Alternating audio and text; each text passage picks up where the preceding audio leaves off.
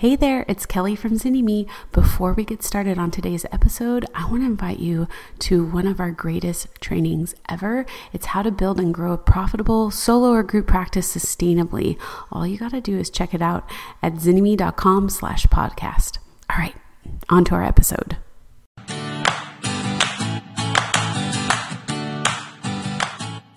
Hey everybody, welcome to the podcast.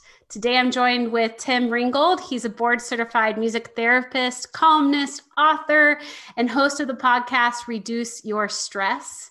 Tim is also an award-winning international speaker.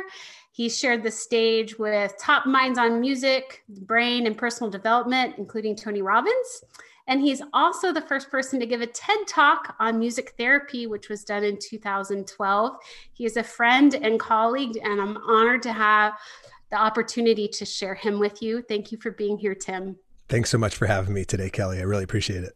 One of the reasons why Tim ended up on the podcast is we've been talking about the pandemic and stress and what it's been doing to those of us who are the caregivers, the first emotional responders in this current society and what we've been facing, and how the stress has been,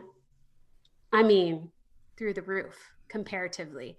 And I know you work a lot with stress management and all the different things that therapists face. So thank you for being here. I'm really excited to learn from you, honestly, and for other therapists to just take a moment and let's just talk about what is going on for therapists and what we can do to take care of ourselves. Yeah, I'm really passionate about people understanding, there's this joke, how do you boil a frog? Do you know that one? Yes. Yeah. And the answer is slowly, right? And so our collective society has tightened the noose, for real, on stress collectively throughout. Before COVID, life expectancy in the United States dropped for the last 3 years because of suicides and overdoses. We were already redlining it as a society. When we change our clocks and we lose 1 hour of sleep, there is a 22% increase in hospitalizations nationwide for heart attack the following day. 1 hour of sleep. You take 1 hour of sleep away. That's how much our culture has been redlining their physical and their mental well-being before COVID. Right. And then COVID, the land of uncertainty. As human beings, we value certainty. Some of us value it more than others. But our future as adults is predictable. As adolescents and children, it's explosive and dynamic, and we love the uncertainty. But as adults, we're booking our vacations, we're planning our vacation weeks. We know, pretty much where we're going to be a year from now. It's going to be similar to where we were at this point. And so, what COVID has done is it's taken the future away, suspended it in a sense. Yes, totally. You cannot predict with any accuracy where you're going to be, what you're going to be doing, what your business is going to look like, what your family is going to look like. If you have school-age kids, are they going to be at school? Is it going to be hybrid? Are they going to be home? Is your neighborhood going to be in lockdown? So here we are in a society that's already redlining, and then we hit COVID. And we're healthcare workers. So we're frontline, service workers in this society, and we're expected to just show up cup full and deal with the increase in demand for our services, the increase in acuity of our clients, right, and somehow be more available to more people and have everything working in our lives, meanwhile, behind the scenes, and then keep up an illusion that I've got it together. Well, and I think more than ever, I think we always find similarities with our clients, right? We find people, but now we have a collective trauma that we're all simultaneously processing and all simultaneously impacted by. So the helper is experiencing the same trauma and still facilitating healing for the client that's coming in. And I think it's more intense than in any other situation I've seen because of the collectiveness of it. Yes. Totally. And we are not immune. No. It'd be really nice if we were, I think sometimes, but we are not. And I think that's something interesting that I've learned from you, or that I appreciate about your message of just having compassion and an openness to looking at ourselves and saying, look, I've got stuff too, and I need to take care of myself. And we're not talking about bubble baths and things like that. We're talking about some of the neurobiology that's involved in that, the brain, and just how we are made as human beings, and how to work with that within the context of unusual circumstances in a field that is there to be of service. Yeah, really well said. Our nervous system is something, I don't know about you, but when I was going through school, I was taught I had one. Mm-hmm. And then they showed me a nerve cell, which looked weird. Mm-hmm. And it had sharp ends, and it had a word called axon and dendrites and myelin sheath, and I was already lost, right? That was about the extent of my exposure to the nervous system. I heard about it having, I had this parasympathetic nervous system and this sympathetic I have two nervous systems. I'm so confused. What's going on here? And so as a professional in my world of music therapy, as a clinician, there are different theoretical foundations that you can kind of cruise through your education. Some people are like Jungian, some people are humanistic, some people are psychoanalytic, some people are very much informed by neuroscience and what we call a biomedical approach to music as therapy. And so we're looking at the interaction of music on the brain and the nervous system from a very, very neuroscience research base, which is very different than a lot of other places that therapists will inform their practice from. And what I noticed was I started getting slammed up against what the nervous system is, what its job is, and when it's working properly, what it does, and how all of that can be very distinct from what our culture thinks that it should be doing. And I'll give you an example. So the stressed brain craves. Cravings are an attempt to self-soothe. It's a regulation mechanism, and it's by design. And my experience culturally was that cravings are bad and I shouldn't crave things, and that anytime I crave, I should be able to overcome my cravings. Well, my nervous system is not designed to be overcome. It's designed to be followed. It's in charge. Mm-hmm. And so I was amazed when I heard Gabor Mate at a conference one day say, a craving is your brain's way of trying to love itself. Wow. No one had ever given craving permission to be. And so it suddenly my whole world started to look at how we regulate as human beings. And so the way I think about it is, as a human being, I'm inside of this body of mine that regulates itself and responds to the world very appropriately. So when I'm in connection mode and I feel safe, I'm in that, ventral vagal state, that parasympathetic nervous system, I really feel safe to connect with people. And for me, the number one verb in the world is connect. That's what it's all about. Human beings are designed and wired to connect to the outside world. And then something happens. Some sort of internal or external threat occurs in my awareness, and I switch gears. And I move into what we would call a sympathetic nervous system response, or what most people are familiar with is fight or flight, right? And now instead of connect, I want to protect. And instead of create, I want to react. And this is all by design.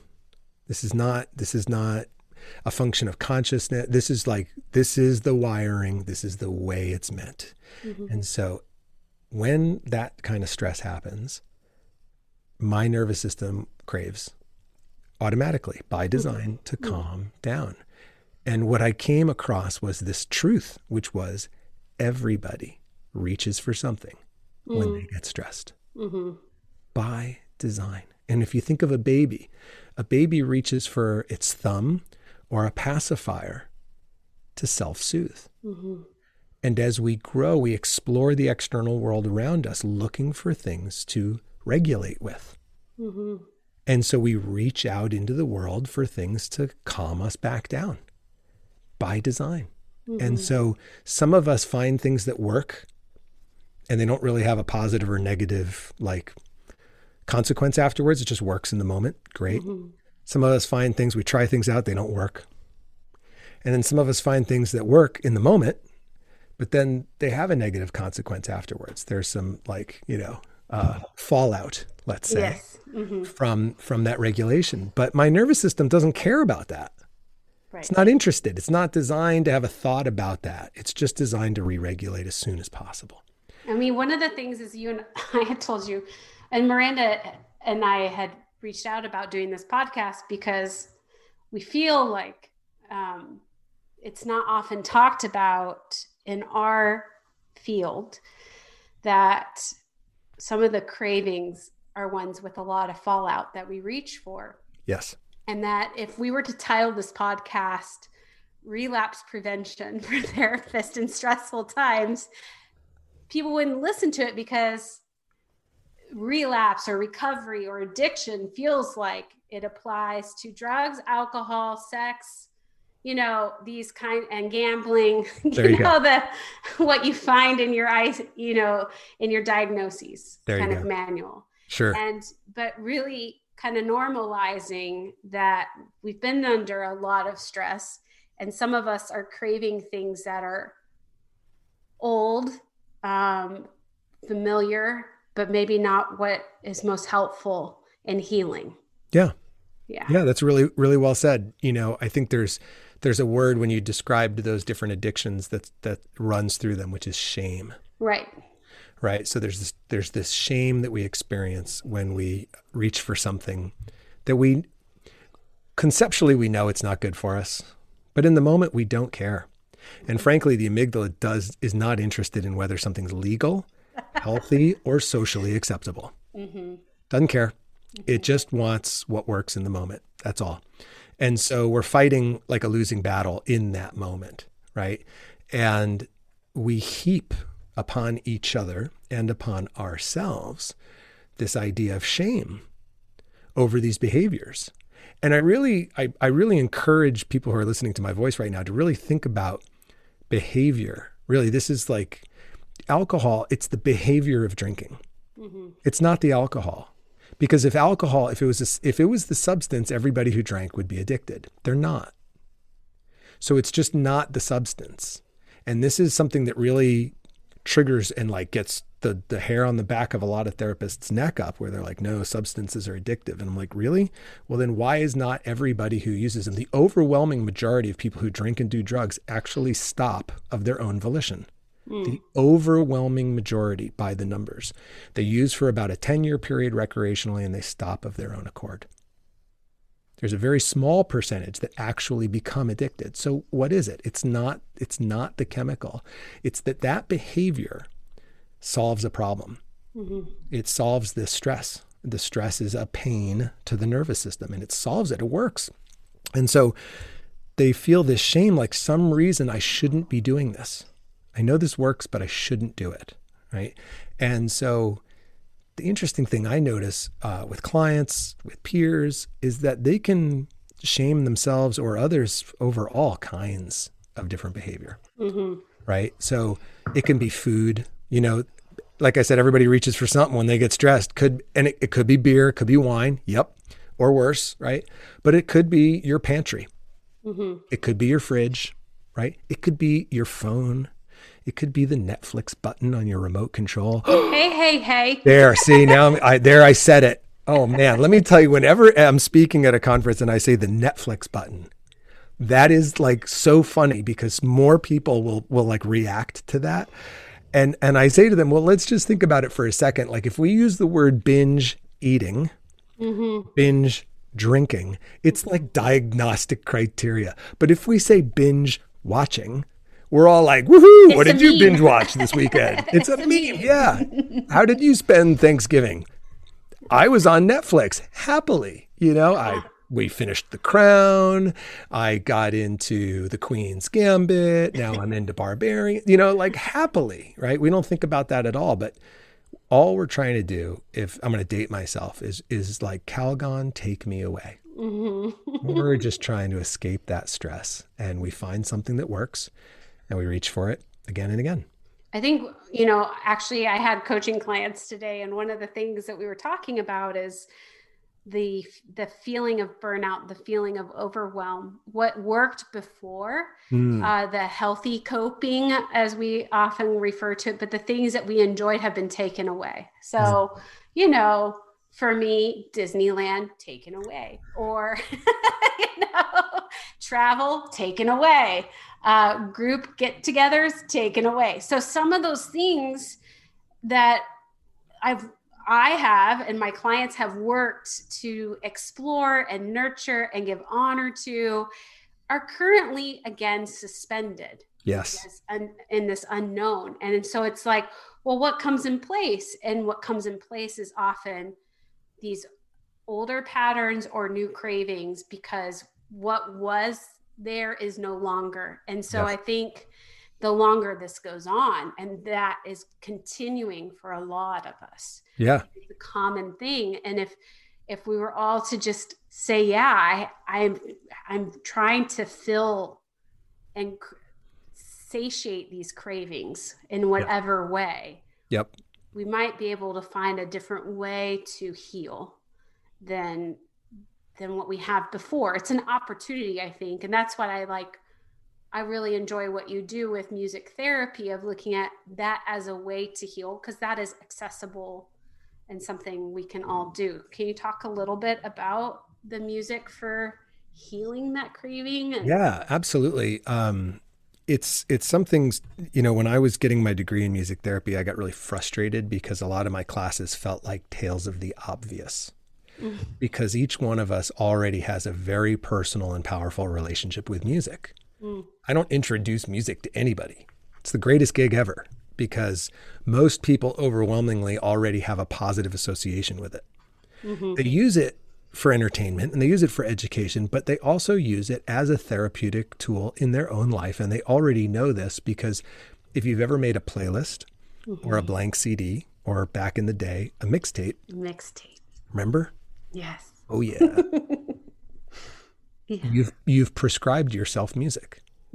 So a playlist or a mixtape or a blank CD, it could be greatest hits, but oftentimes it's a curated list of music that has meaning for you and moves you either from state A to state B, or allows you to operate at a higher level, at a peak state. So a lot of people will multitask to music. And that's a very common, whether or not they consider themselves musical, they routinely multitask to music. So they either exercise to music and it increases their endurance, or they work to music and it increases their focus, or they drive to music and it increases kind of their endurance, right? Road trip. Or the flip side, they commute to music and it literally lowers their blood pressure. In fact, here in SoCal, on one of the classical stations at 5 p.m., they have what they call the CAR tune. And it's an acronym for Classical Anti-Road Rage Tune.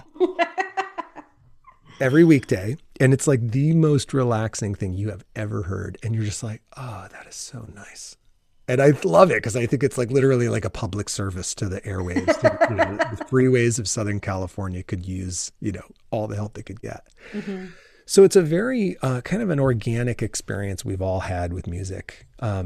We know music soothes us emotionally. We know music soothes our spirit.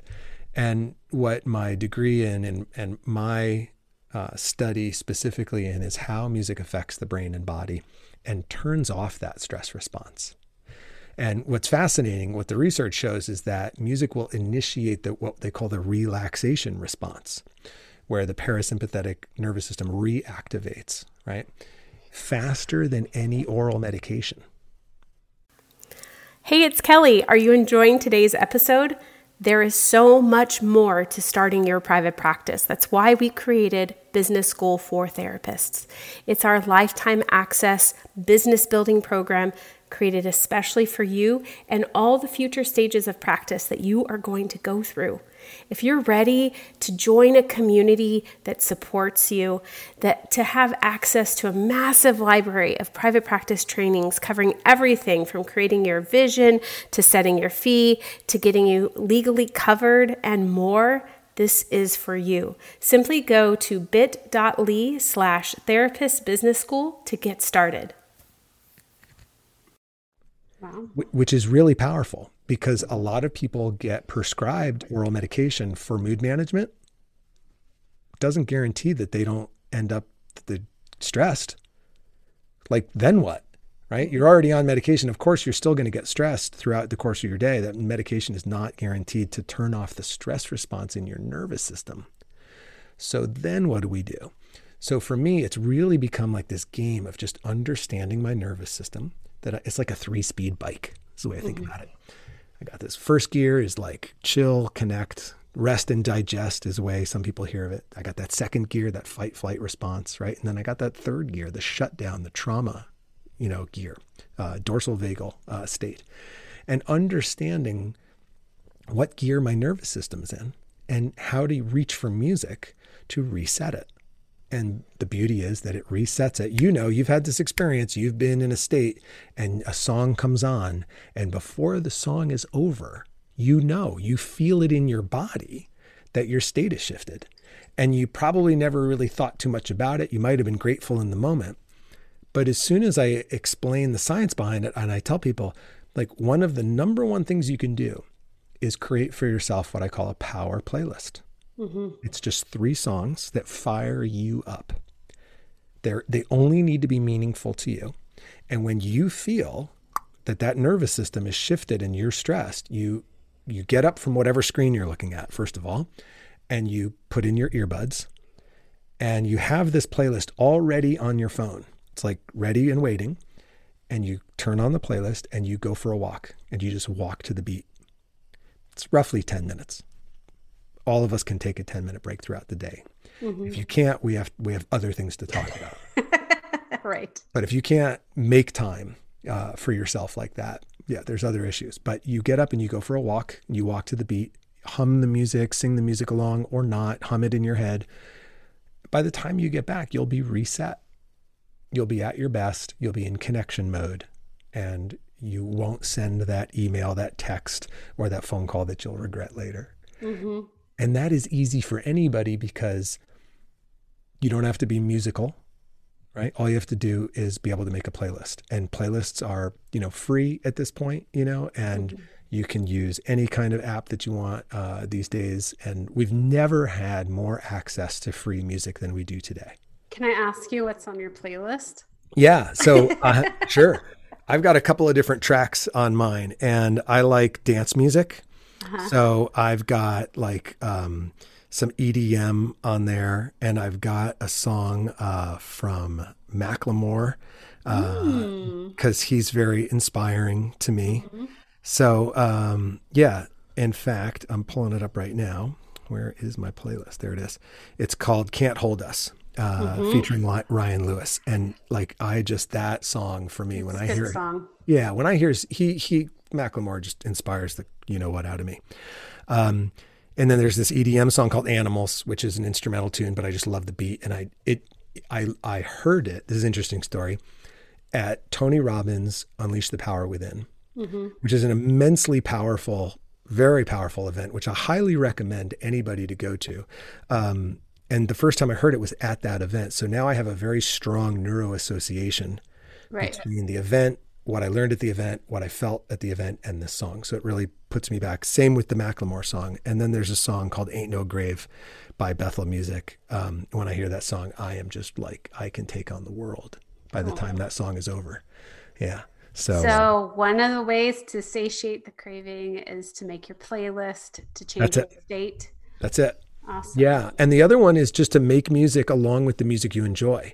So whether or not you consider yourself musical, we are rhythm machines. So your heart beats in rhythm, you walk in rhythm, you breathe in rhythm, you chew in rhythm, you sleep in rhythm, and everybody scratches an itch in perfect rhythm.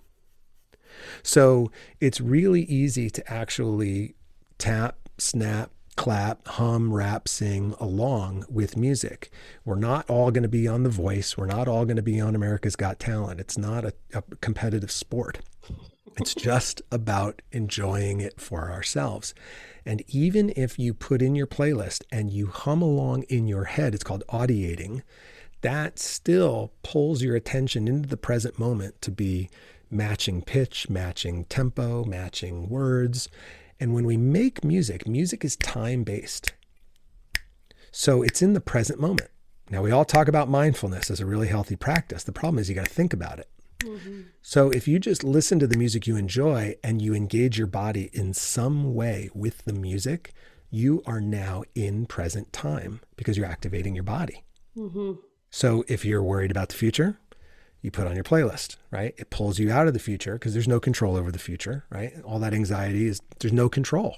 There's control of your body. You can control tapping along. If you're ruminating over the past, right? Resentment, guilt, all the things that go along with the past, you can't do anything about any of that. You start snapping, tapping, clapping, singing along. Now you're in the present. So it's an easy tool for people to get out of their head and into their body, because your body is only in one place, which is the present moment. So I highly encourage people to always just engage their body with the music in some way, because you can just listen to a song and it can actually take you out of the present moment if you're just listening. But if you're trying to engage with the song physically, your body has to pay attention in the present. So you can make it, you can listen to it. And then the flip side is also true, which is that sometimes the stress is right here in the present and we want to take a break. That's what the whole escape thing is. We want to escape the present moment because that's where the stress is. So using what I call the relaxation vacation, which is a clinical tool that's evidence-based and field tested. I've used it with over 1,000 clients now, over 12 years, where I walk people out of the present moment using slow tempo, rhythmic music, my classical guitar. And I walk them back to a memory of their choosing where they felt safe and connected in the moment. And I walk them through their 5 senses. And they actually have a very powerful visceral experience of that, because when you walk your awareness through your 5 senses, your emotional response will trigger in that moment to that memory. And then they can bring that positive state back into the present moment. When I'm at a conference, I'll usually do it in about 5 minutes. The full recorded version's 15 minutes. It's free as a gift. I'd love to just tell everybody, just go to sonicrecovery.com and just put in your name and your email address, and I'll send it to you for free. You'll get an instrumental version you can use with your clients and do your own script if you want. That's awesome. But one of the key things about using music for relaxation, Kelly, that most people don't understand is that like that spa music that doesn't have a beat is not indicated for people with trauma. That makes sense to me. It's actually very disorganizing for the nervous system. The nervous system is a rhythm machine, so it wants a perceptible beat to entrain to.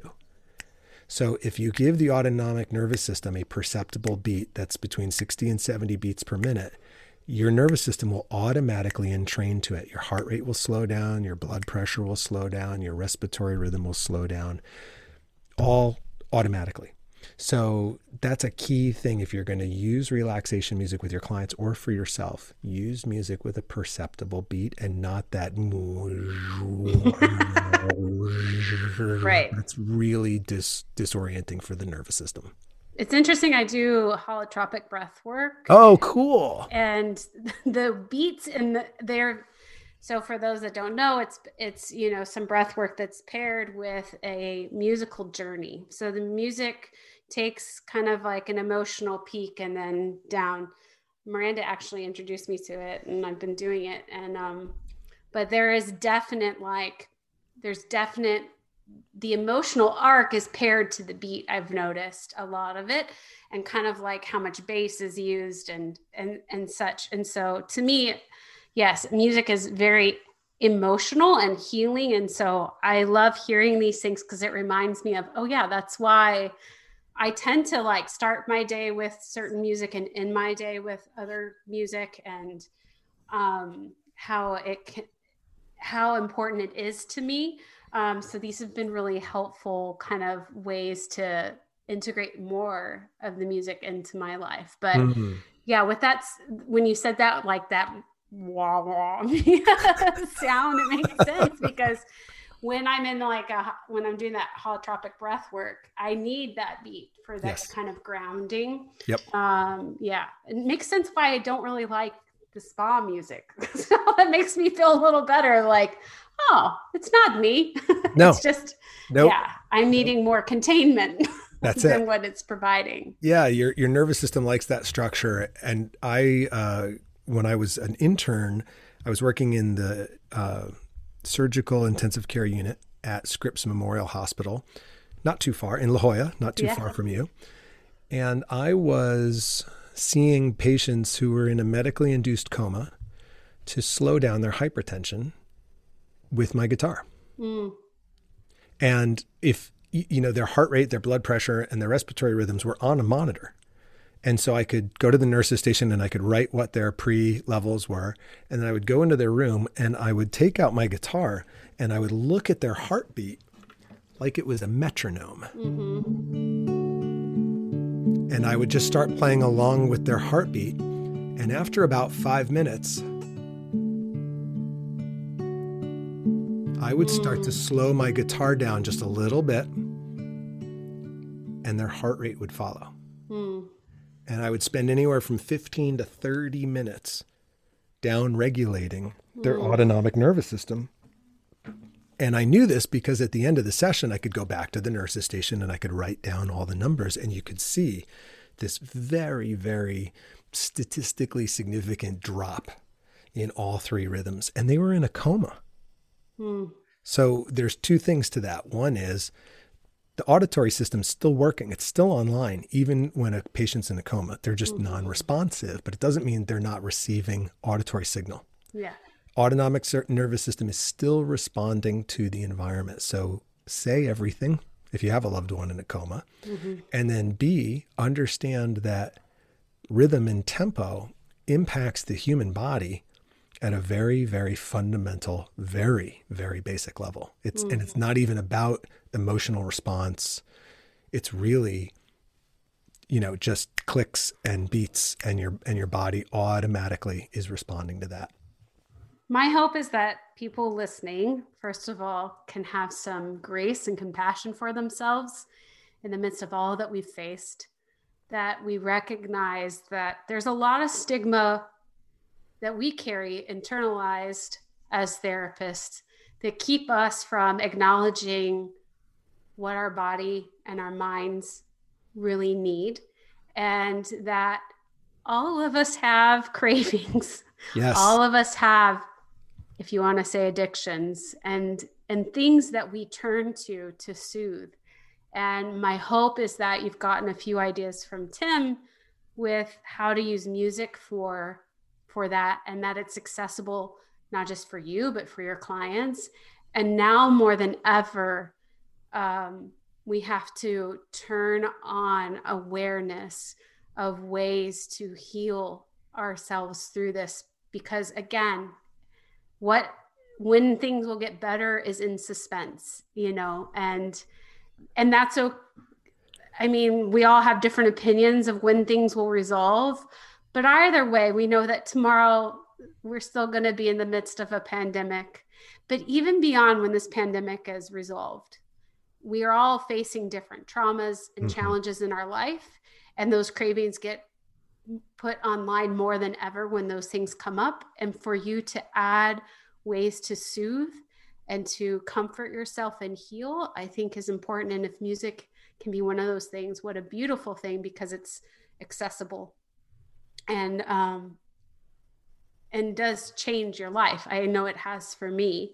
So I know you have a summit coming up, if you want to share about what that is about, that some of our people would want to attend. Sure. So we're hosting the Stress Elimination Summit Recovery Edition, January 25th through 29th. It's a 5-day online free summit featuring 30 different experts who are going to be talking to people who are in recovery, who kind of are already walking a conscious path towards walking away from habits or behaviors that weren't working for them and walking toward new habits and behaviors that do. You don't have to have gotten a chip to get into the summit, but it's very much like we're targeting this because the number one indicator for craving is stress. And since your body's not designed to withstand cravings, it's the number one indication for relapse. And relapse carries tremendous shame and can be a tremendously dangerous, life-threatening thing depending on what it is you're walking away from. So we want to help protect people in recovery during these times where the global increase in stress is just, it's not debatable. We're all feeling it in a qualitative way. And so we're going to focus on 3 very specific areas. One is how to identify, address, and heal the trauma in your past, whether that's big T trauma or little t trauma. Mm-hmm. And that's really important because a lot of us may not fully grasp the difference between, these kind of acute traumatic moments in life and these kind of chronic, like micro traumas that occurred. And then the difference between, abuse and neglect as forms of trauma, right? So like kind of digging in and looking and unearthing probably at least 6 different speakers who are going to be looking at trauma through different lenses. So how to heal your past, and then how to create a compelling future. Like humans are meaning-making machines. Like we need to make meaning for ourselves in our life, and we need to find purpose, and purpose is a created activity. You don't react your way into purpose. You create purpose in your life. So how do you calm yourself down enough to where you can be in a creative mode and really create a future that just pulls you into being? And as opposed to trying to run away from a past.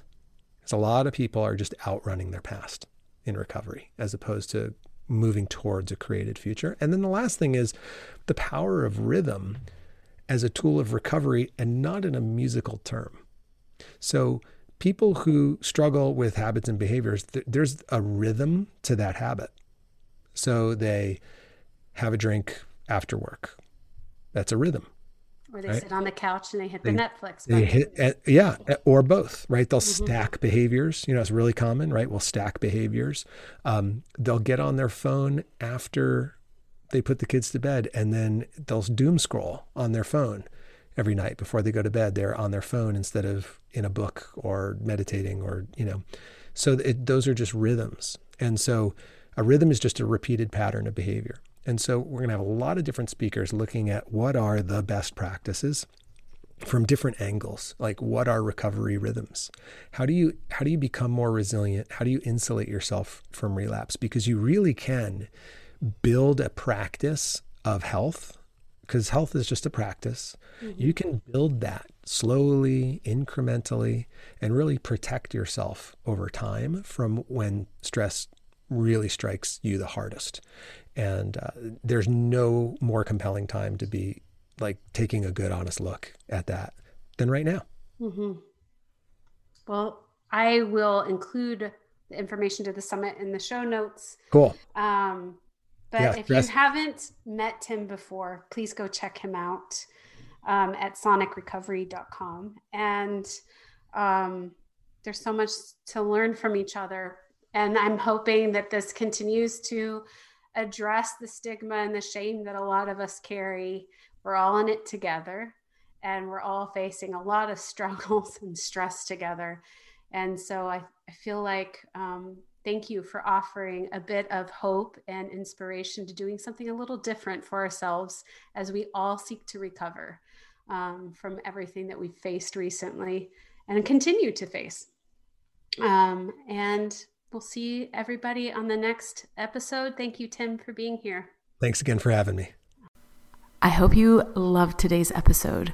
If you're a therapist who's tired of those long hours, low pay, and constantly battling burnout, don't forget our free video training designed just for you on how to build and grow a sustainable, profitable solo or group practice. Head over to zynnyme.com/podcast to check it out today.